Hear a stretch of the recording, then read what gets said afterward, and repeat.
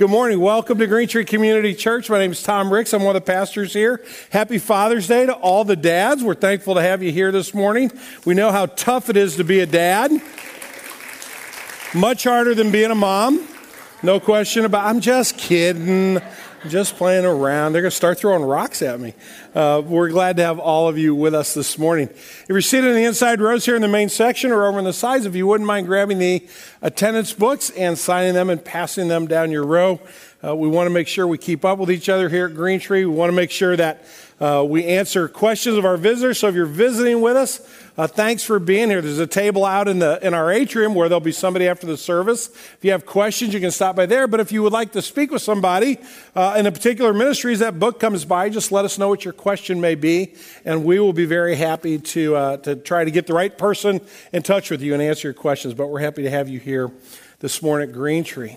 If you've been paying attention to your email this week and you're part of the Green Tree community, you know we have an announcement this morning about our schedule for the fall. We have been kind of wrestling with how do we handle the growth that God has brought us? How do we create room to grow so that as folks continue to come, we make space for them as well as take care of our family that's already here. So I want to kind of walk you through the decision that we've made and what that's going to look like starting on August the 20th of this year. So just a little background. When we moved into this building, we were averaging about 390 folks in worship attendance on a Sunday morning. And now, as you can see, we're up to close to 650 on average between our two services. And so the rooms are pretty full. Our Sunday school classrooms are filled and overflowing. And so we can't just kind of say, well, isn't that nice? And hopefully, people can kind of stand out in the lobby and watch on TV. We need to make room. God is growing his kingdom. We thought we would grow a little bit when we moved in. We didn't expect this kind of growth, but this is all God's doing. And so we want to respond appropriately. We want to create room for more folks. So what we're going to do, beginning this fall, and fall starts earlier these days. Fall used to start after Labor Day, but not anymore. So this is the first Sunday after school begins. August the 20th, we're going to go to a 3-service format. We'll worship at 8 and at 9:30 and at 11. All three of those services will be the same. So it won't be like, I wonder who's going to be singing or preaching, or it will all kind of flow together each Sunday. And we will expand in a couple of areas. If you notice under that 8 o'clock service, we're going to be offering a children's church. So the idea there is if you have grade school children and you're coming to the 8 o'clock service, you bring them in the 8 o'clock service for the first half, and then after the worship singing part is done, they'll be dismissed, and they'll have a church experience of their own downstairs. The 9:30 service looks just like our 9 o'clock looks now. So 9:30 is the, how do I say it? 9:30 is the new 9 o'clock. Would that be saying it the right way? So children's classes, adult classes, student ministry, high school classes, and worship. That will all take place at 9:30. And then at 11 o'clock, we will have a similar offering, but because we think the numbers may be a little bit fewer at that third service, what we may do is combine a couple of classes. So maybe first and second grade students are together, something like that. We'll figure that out when we get there. But it will be an education hour at 11 as well. So that's the schedule. That's where we're headed. And we're only going to tell you this about 500 times between now and August the 20th, because we know it takes a little while for all that to sink in. Why are we doing this? Not just because we've grown, but there's some ministry philosophy behind this that I think is important for us to understand. The first is that we want to make sure we have a safe and productive environment for our children. And as I said, during the 9 o'clock hour right now, our Sunday school classrooms, especially during the school year, are very full. And so we want to make sure that we're taking care of our children well. So by offering 3 different hours, we get a chance for folks to get the same experience for their children, but not feel like they've got to come to just one particular service. Secondly, not only for our children, but also we want to broaden our discipleship and learning opportunities for adults as well. So we're going to be offering classes at 9:30 and at 11 for adults. And we really hope that you will give serious thought to taking advantage of those classes. Thirdly, we want to provide some flexibility in our schedule. Right now, if you want to have something for your children, you've got to be here at 9 o'clock. Because we don't have the same offering at 10:45. Now we create a little bit of flexibility. So if you have out-of-town guests and you couldn't make it at the 9:30 service, you can still come at the 11 service and have something for your children. So we provide some flexibility. But we also, hold on to your hats, parents with younger children, we want you to come to 2 hours. We want you to bring your kids. We want you to have them in Sunday school, and then we want you to worship with them. We want them to watch you worship. We feel that would be a wonderful learning experience for your children to watch mom and dad worship and then have Sunday school as well. And so that's one of the third reason. And the last reason, as we said, we have a lot of new folks coming, and God is growing his kingdom. So who are we to say that we're not going to make room? So that's where we're going this fall. If you have questions this morning, you're like, I'm not sure about that, or the schedule, that doesn't sound quite right to me, or I just want to know how they arrived at these decisions. We have 3 different places you can go after the service to get some answers. So right out here, the foyer on the north side, there'll be an elder and a staff member there. The conference room, which is right off the lobby, there'll be an elder and a staff member there. And then the hearth room, which is where our really cool fake fireplace is, over to the left side as you're going through the atrium, there'll be a staff member and an elder there. So if you have any questions, feel free to stop by and just make sure your question is said in a nice tone of voice. It's the only rule. It can be a hard question. It can be a tough question, but you got to say it in a nice, respectful tone of voice. So praise God for the growth. Praise God that he's bringing people, that he's allowing us to be part of his building his kingdom. And Lord willing, this will be a good pattern for us as we begin the fall. I'm going to stop for a minute and just pray for that, and then we'll move on to our teaching time. Father, I thank you for the folks that worked so hard since the first of the year in studying this and looking at all the different options that were before us. Father, I thank you for the growth that you have brought. We take no credit for it. We hoped that we would grow when we moved into this building, but you are the Lord over all of that, and you have done far more than we would have ever imagined. So we pray that we would be faithful to the people that now call Green Tree their home, that on Sunday mornings, our adults, our students, our children would have a place where they can come and worship, where they can come and learn about the glory that is the grace and the mercy found in the Lord Jesus. So, Father, we pray for our fall, even though we're just getting ready to enjoy some summer and maybe a little time off. We pray that you would continue to grow your kingdom and that these plans that we have made would be in keeping with where your footsteps are leading us, so that more and more folks would hear about Jesus. We pray in his name. Amen. All righty. If you have a Bible and you'd like to, you can turn to Ephesians chapter 2. We are on our very last Sunday in the topic of the weightier matters of the law.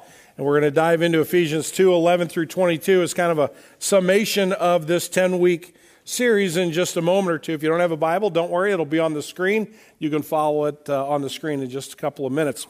I don't think that the world is fundamentally better place, having had these 10 sermons or 9, now 10th sermon preached. I hope certainly at Green Tree that God is stirring in our hearts and is working in our minds to help us think about the weightier matters of the law, but we certainly live in a very divided world, and the world is divided based on our sinfulness. It's based on the choices and the decisions that we make that can actually drive wedges between us and not bring us together. Certainly when we think about economics, there are, you can call them the haves and the have-nots, you can call them the rich and the poor, a lot of different names you can put toward it, but there are wedges that are drawn relationally between us when we think about economics.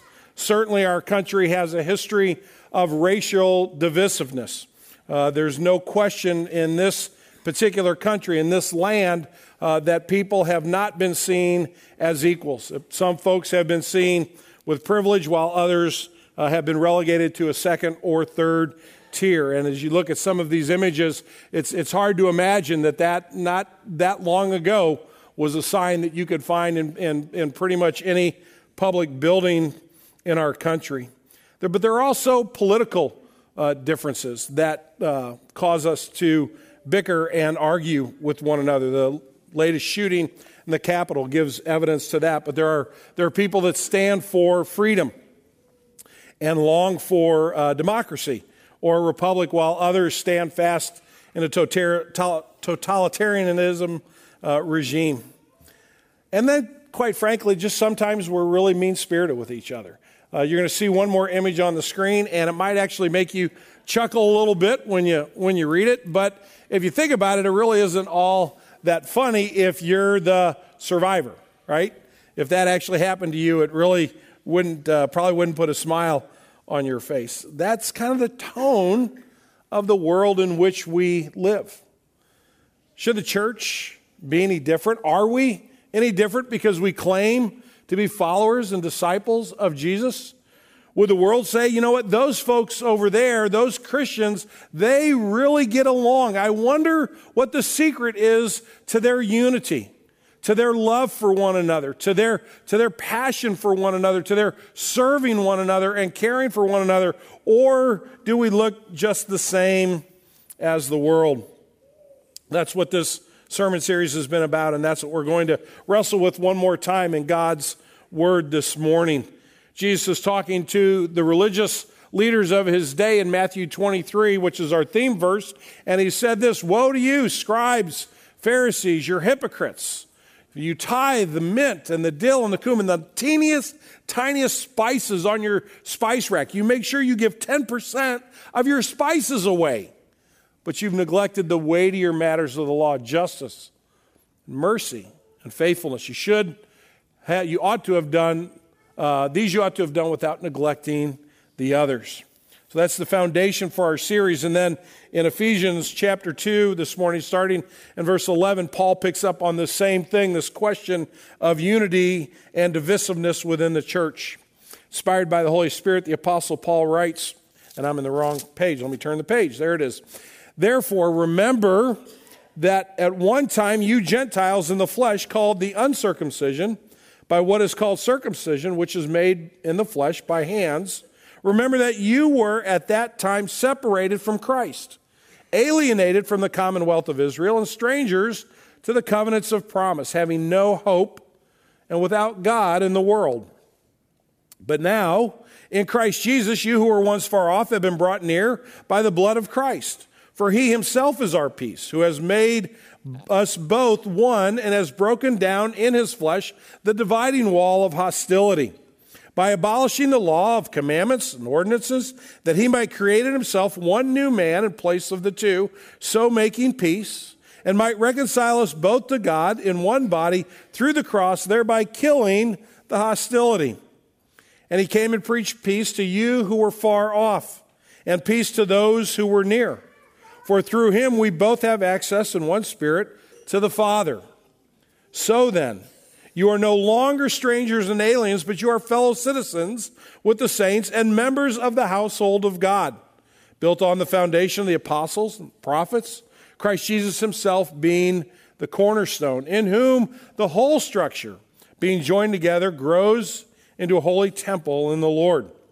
In him you also are being built together into a dwelling place for God by the Spirit." This is the reading of God's holy and perfect word. To him alone be glory. Let's pray. Father, there is much more disunity in the world than unity. There's much more arguing than there is peacemaking. There are many relationships that have been broken and severed because of our sinfulness.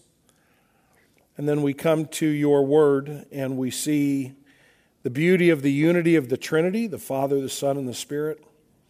We see your calling upon our lives to be agents of that unity, to be people who are being transformed by the power of God and who have a new love for God that flows and spills over into our relationships with one another. And yet, Father, at times your people don't look much different than the world. We can be divisive ourselves within our own families, within our businesses, within your church. So I pray this morning, Lord, that you would teach us. My opinions on this, my thoughts on this are just not very important. They're just one more person's thoughts. Father, we need your eternal truth to sink deeply into our hearts and our minds and to transform us into the image of our Lord Jesus. It is that for which we pray this morning. We ask that you would teach us to that end. Please forgive my sin. Don't let me stand in the way of what you want us to learn. I pray in Christ's name. Amen. So here's our sermon in a sentence this morning. It's actually a sentence followed up by a question. Jesus makes no delineation between nationalities, race, economic standing when apportioning his grace. Do we, right? Jesus makes no delineations, but do we maybe draw some lines that Jesus himself would suggest ought not be there, or actually tell us, quite frankly, that they ought not be here? I think between Matthew's passage in Matthew 23 and what Paul writes in Ephesians chapter 2, I think it'll hopefully cause us to ask some good, honest questions this morning. Now, before we jump into this text, let me say that while clearly in our day and age, we can see the divisions between humanity right up front and close and personal, because you can look at it on your phone at 24/7. You can look at it on your laptop or your smart pad, your touch pad. You hear about things that happen almost instantly, almost as while they're happening. And a lot of the news is about disunity. It's about division. It's about one person having hatred towards another, or one people group despising another people group, or one group who are in power, keeping people who are not in power oppressed. There's a lot of divisiveness in the world, but it's not a new thing. Paul's writing to a group of people who profess to be disciples of Jesus. And fundamentally, the book of Ephesians, which we're going to study the book of Ephesians starting not this fall, but the next fall, we're going to begin studying the book of Ephesians. Paul's asking them, why aren't y'all getting along? Why are you fighting amongst one another? That's part of what the theme of Ephesians is all about. So while we struggle with it in our day and age, it's not a new issue. Their primary issue in their congregation happened to be between Jews and Gentiles. And the Jewish Christians really didn't think very fondly of the Gentile Christians, and the Gentiles returned the favor. And so they tended to be at odds with one another on a very regular basis. So today, disunity may look a little different within the Church of Jesus. It might not be between Jews and Gentiles in our culture, but it's just as damaging, it's just as harmful. And let me remind us before we jump into Ephesians what Jesus said about our relationship with one another. The night before Jesus goes to the cross, he said several very important things, this being one of them. A new commandment I give you. And he was talking to his disciples there that were gathered with him, and he's talking to his disciples who are gathered in this room together right at this moment. A new commandment I give you, that you love one another just as I have loved you. So you also are to love one another. Not with a casual friendship, not with if it's convenient, I'll be nice to you. But think about the love with which Jesus loved you. We're going to talk about that in a few minutes. It's more than you can even begin to imagine.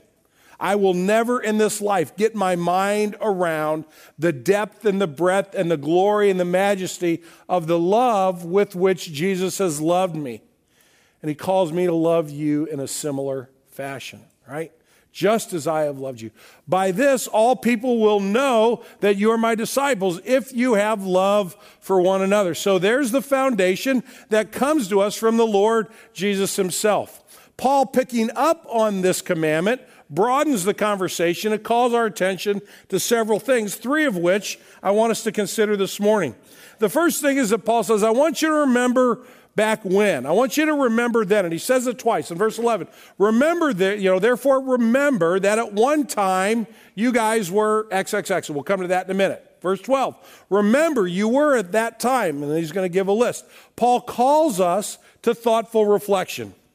This passage of Scripture, I think, challenges us, if we're willing to look at it honestly, with the patterns of our lives, with the behavior of our lives, with the attitudes behind those behaviors and the thoughts behind the attitude. Paul says, I want you to dig in deep. I don't want you to look to the person on your right. I don't want you to look at the person on your left, the person in front of you, the person behind you. I want you to look at your life and remember some things that are very, very fundamental to the unity of the Church of Jesus Christ. He says this, remember, before you met Christ, in verse 13, he gives a list. You were separated from Christ, alienated from the commonwealth of Israel, strangers to the covenants of promise, having no hope and without God in the world. Isn't that a delightful definition? When you like to just take that and print it and say to people, if they say, well, tell me about your past. You say, well, this is who I used to be. If you're a follower of Jesus today, say, this is who I was at one time. I was separated. I was alienated. I was a stranger. I had no hope. I was without God. That's a very strong definition, and yet it points to the fact that we are far off, that we don't save ourselves, that we don't work to earn our salvation, but rather we are completely separated. We are aliens in a strange land when it comes to being in a relationship with Jesus on our own strength and because of our own worth. In the late 1990s, I was trying to remember this today. Do you remember what year we went and visited Sherry in Russia? Was that like 97 or something like that? Am I close enough? So late 90s, mid 90s, Tom Warner and Scott Holly and I went and visited a young woman from a church where we were formerly attending named Sherry Brock, who's actually her name now is Sherry Holshausen, and she's a member here at Green Tree. But she was working with children in Russia, and she had been there for several years and had been inviting us. So finally we said, okay, we're going to go and we're going to make this trip. So we fly over to Moscow. Now think about anything that a kid from St. Louis, Missouri, growing up taking U.S. history, thinks about flying into Moscow. This is after the wall had come down. This is after the collapse of the Soviet Union. But you're standing there in Red Square, and you're looking at the Kremlin, and you're just thinking, are the secret police watching me? I mean, it's so alien. You feel so isolated and so alone. And we hung out at Moscow for the day, and then we got on a train, and we traveled overnight 400 kilometers outside to the north of Moscow to a town called Cherpovets. I couldn't find Cherpovets on a map if I had to. And then we spent the week living in the homes of people that didn't speak English. And I didn't speak any Russian at all. And at one point, we went to a church service on a Sunday, and the entire church, if you took this section right over here, Hal and all you guys over here, probably about 4 of you would have to leave. And that was the size of the congregation. And it was in this little town in the middle of nowhere. And I remember thinking, if the car doesn't start, nobody knows where we are. We are in big trouble. And so I got up and I preached the sermon, and I finished, and I sat down, and then they looked over at Scott Holly and they said, your turn. And so Scott's like, he just preached. And I'm like, no, you come and preach. So while Scott's preaching, Tom Warner's going like this. I gotta figure out, right? I'm preaching this. So we had 3 sermons, right? But we were aliens. We were strangers, right? We were separated from everything that we knew about life. And while it was a blessing and an amazing experience, that was a very disconcerting feeling. It was somewhat fearful because you really, truly felt alone. And Paul says this, you Gentile Christians, you need to remember something. Before Christ, you were alone. You were alienated. You were utterly lost and spiritually helpless before God. And according to verse 14, they weren't even wanted by the nation of Israel, right? For he himself is our peace, who has made us both one and has broken down in his flesh the dividing wall of hostility, right? There's animosity between the two groups. You're not even wanted. You need to remember that. We say, Paul, why do we need to remember that? That's kind of depressing. I mean, haven't we kind of left that behind? Can't we just focus on the joyful part? And Paul very wisely is saying to us, when you understand your previous desperation, you will appreciate much more deeply the current condition of your salvation. So not only does he say, remember them, but secondly, he says, remember now. And in verse 13, he says this, but now, in Christ Jesus, you who once were defined as being people who were far off have been brought near by the blood of Christ. He himself is our peace, who has made us both one. It's broken down in his flesh, a dividing wall of hostility. You have been brought near. You have been made one. You have been unified with all believers everywhere of every generation. You are now part of the body of Christ. And notice how that happens. Somebody brought you in. You didn't do it yourself. You didn't choose Jesus. Jesus chose you. And you may have said, and I've said before, I put my faith in Christ.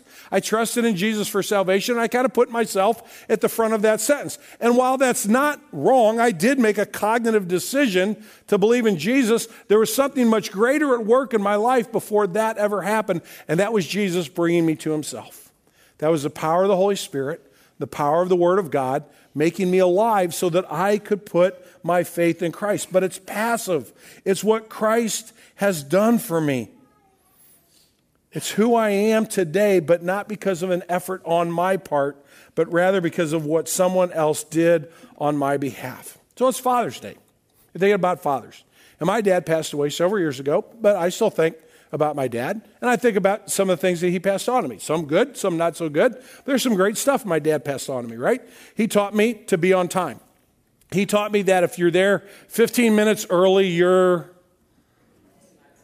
on time, right? If you're 15 minutes early, you're on time. If you're 10 minutes early, you're late, right? Don't ever treat anybody's time as less important than your own time. Now, when I was in my 20s and early 30s, I didn't get that, but I get that now. I understand that. I understand. My dad said, you say yes, ma'am, and no, ma'am. You say yes, sir, and no, sir. You don't say yes or no or yeah or huh or what. You say yes, ma'am, no, ma'am, yes, sir, no, sir. That's part of who I am. I don't do that because I'm a good person. I do that because my dad drilled down into me and said, this is part of what makes you a man, right? So I received that. Then I think about the things that Cindy has had to tolerate over the 35 years of our marriage, and I think about the ways in which I've grown as a husband. And much of that growth is due to her. Much of that growth is because God put a woman in my life who loves me enough to tell me the truth. She likes me a whole lot. I think she really actually loves me. But that love compels her to tell me the truth, whatever the truth looks like. And I'm a recipient of it. I think about being the dad of our 3 kids who are all grown now. And I think about what I learned by being a dad to those children. I didn't earn any of that. All those things were a gift to me. And Paul says you got to remember the condition in which you are now is a gift that God has given you through Christ. Notice he also says that in Christ, both the Jew and the Gentile are unified through God's redemptive plan, verses 15 and 16.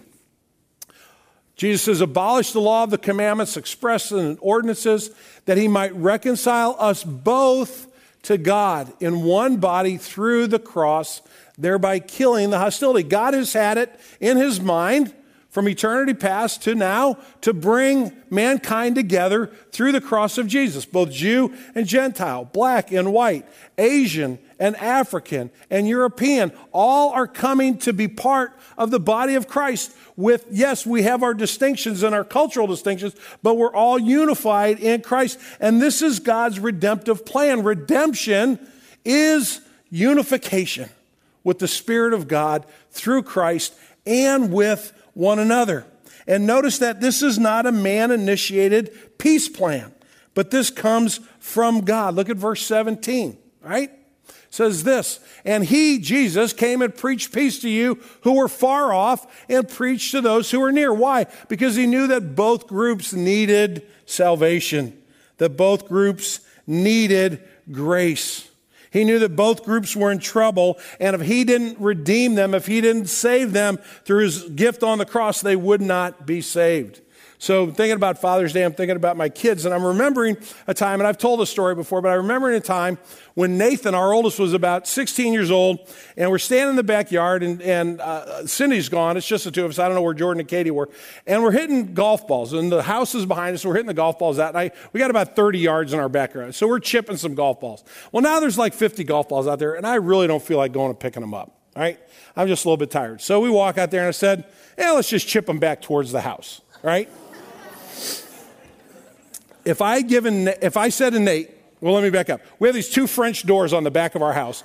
And above the French doors, there's this pane of glass that's like this long and like that wide, okay? And we're a good 45 yards from that pane of glass. If I said to Nate, I'm going to give you 100 golf balls, and I'm going to give you $1,000 if you break that glass, he'd have never done it. I got to give him 5, he would have never done it. But I said to him, hey, you see that bucket right in front of the basketball goal by the driveway? Yeah, I said, if you could chip that, you get one shot, if you chip that ball in that bucket, I'll give you $100, right? So he lines up and he thinks and swings, and he totally blades it, shatters that piece of glass above the French doors, right? Now, do you remember when you were a child, and some of you are still children, so you're experts at this right now, when you do something like that and you know you're in trouble, what's your natural reaction? What do? You run, right? I find myself running, right? And I'm 40-something years old, and it dawns on me after a little while, where am I going? What? And Nate's running too, right? I'm in trouble. I'm in big trouble here, right? We both needed grace, right? So Cindy came home and I said, Nate broke the window.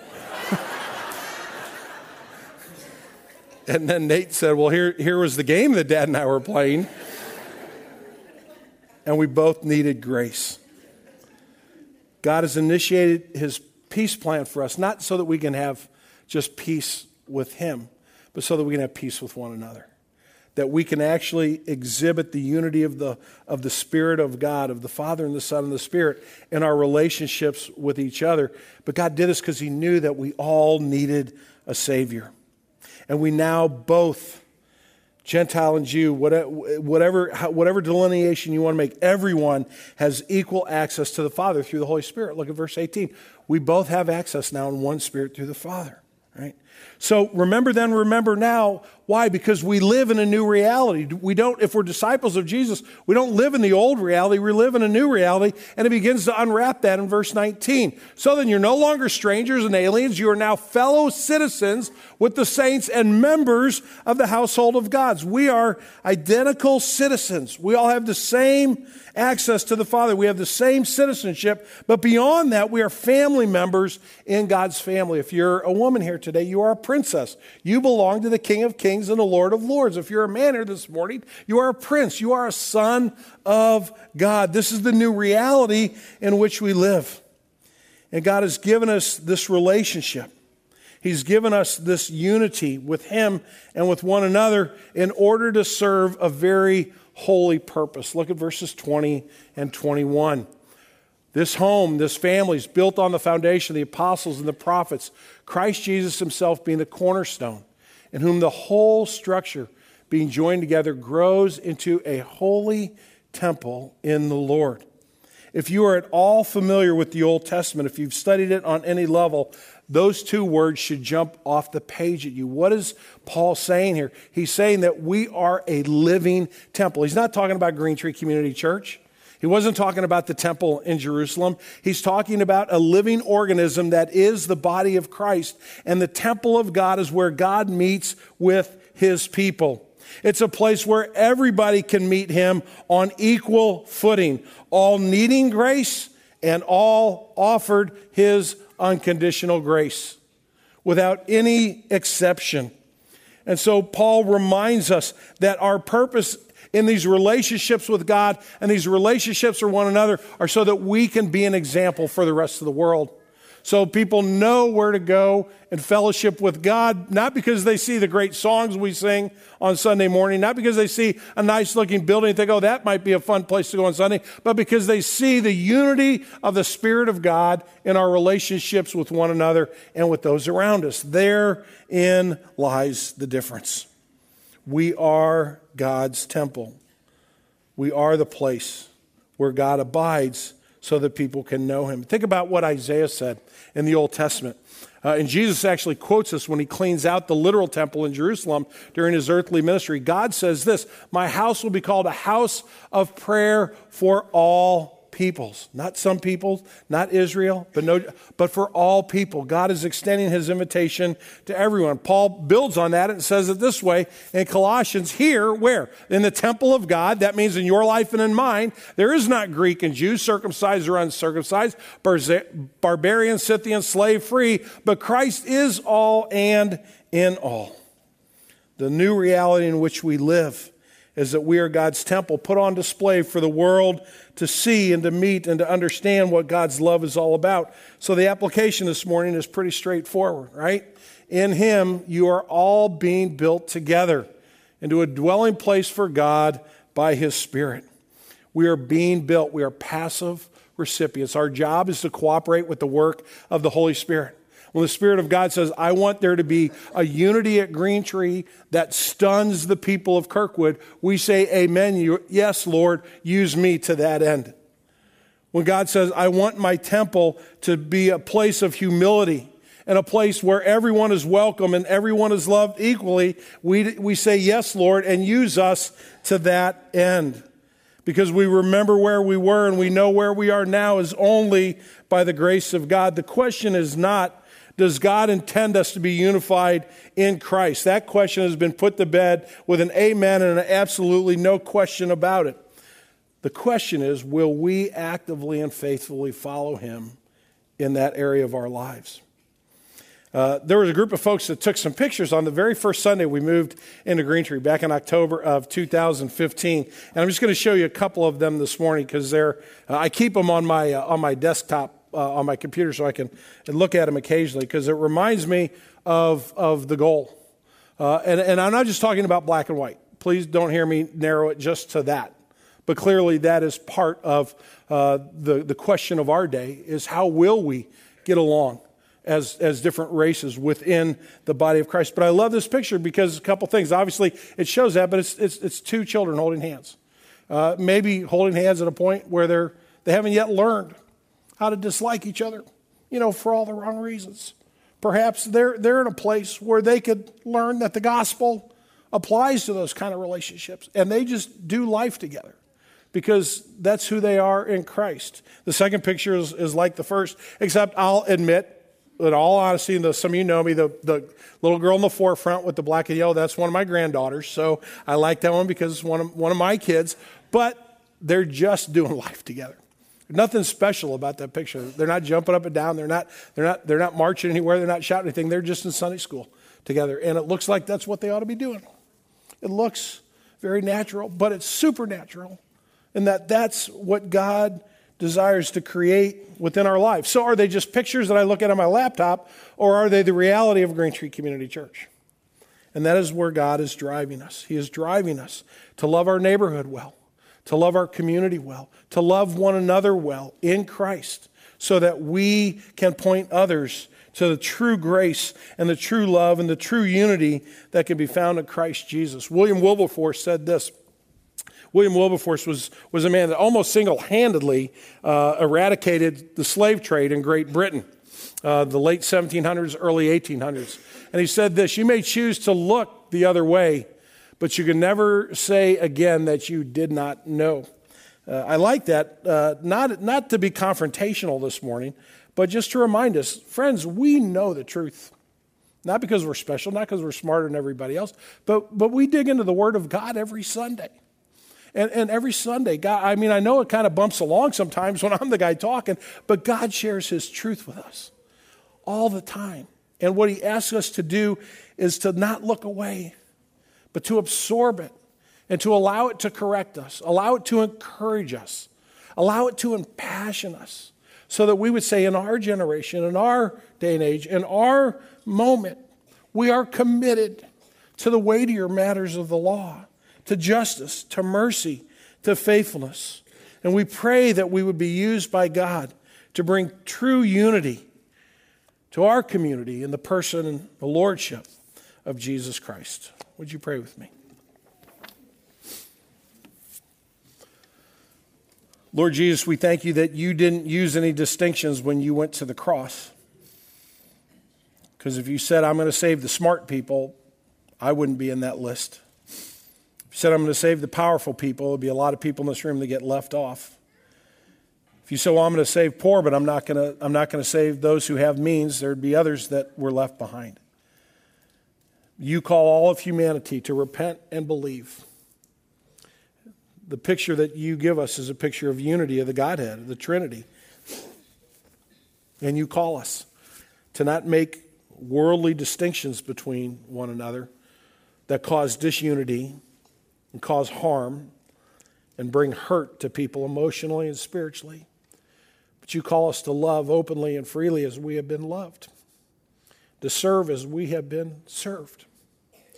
So, Lord, we pray for that spirit at Green Tree. We thank you for the growth you've given us. We continue to be amazed at that. But, Lord, I'm sure the growth will stop if we look the other way and we don't continue to follow you. So, Lord, we pray for humility in your spirit and a passion for the things that you call us to. That our witness, our love of one another, our unity together. Not that we're the same, we're very different in a lot of ways, but that unity is supernatural. and you use that to draw other people into your kingdom. We pray in Jesus' name. Amen.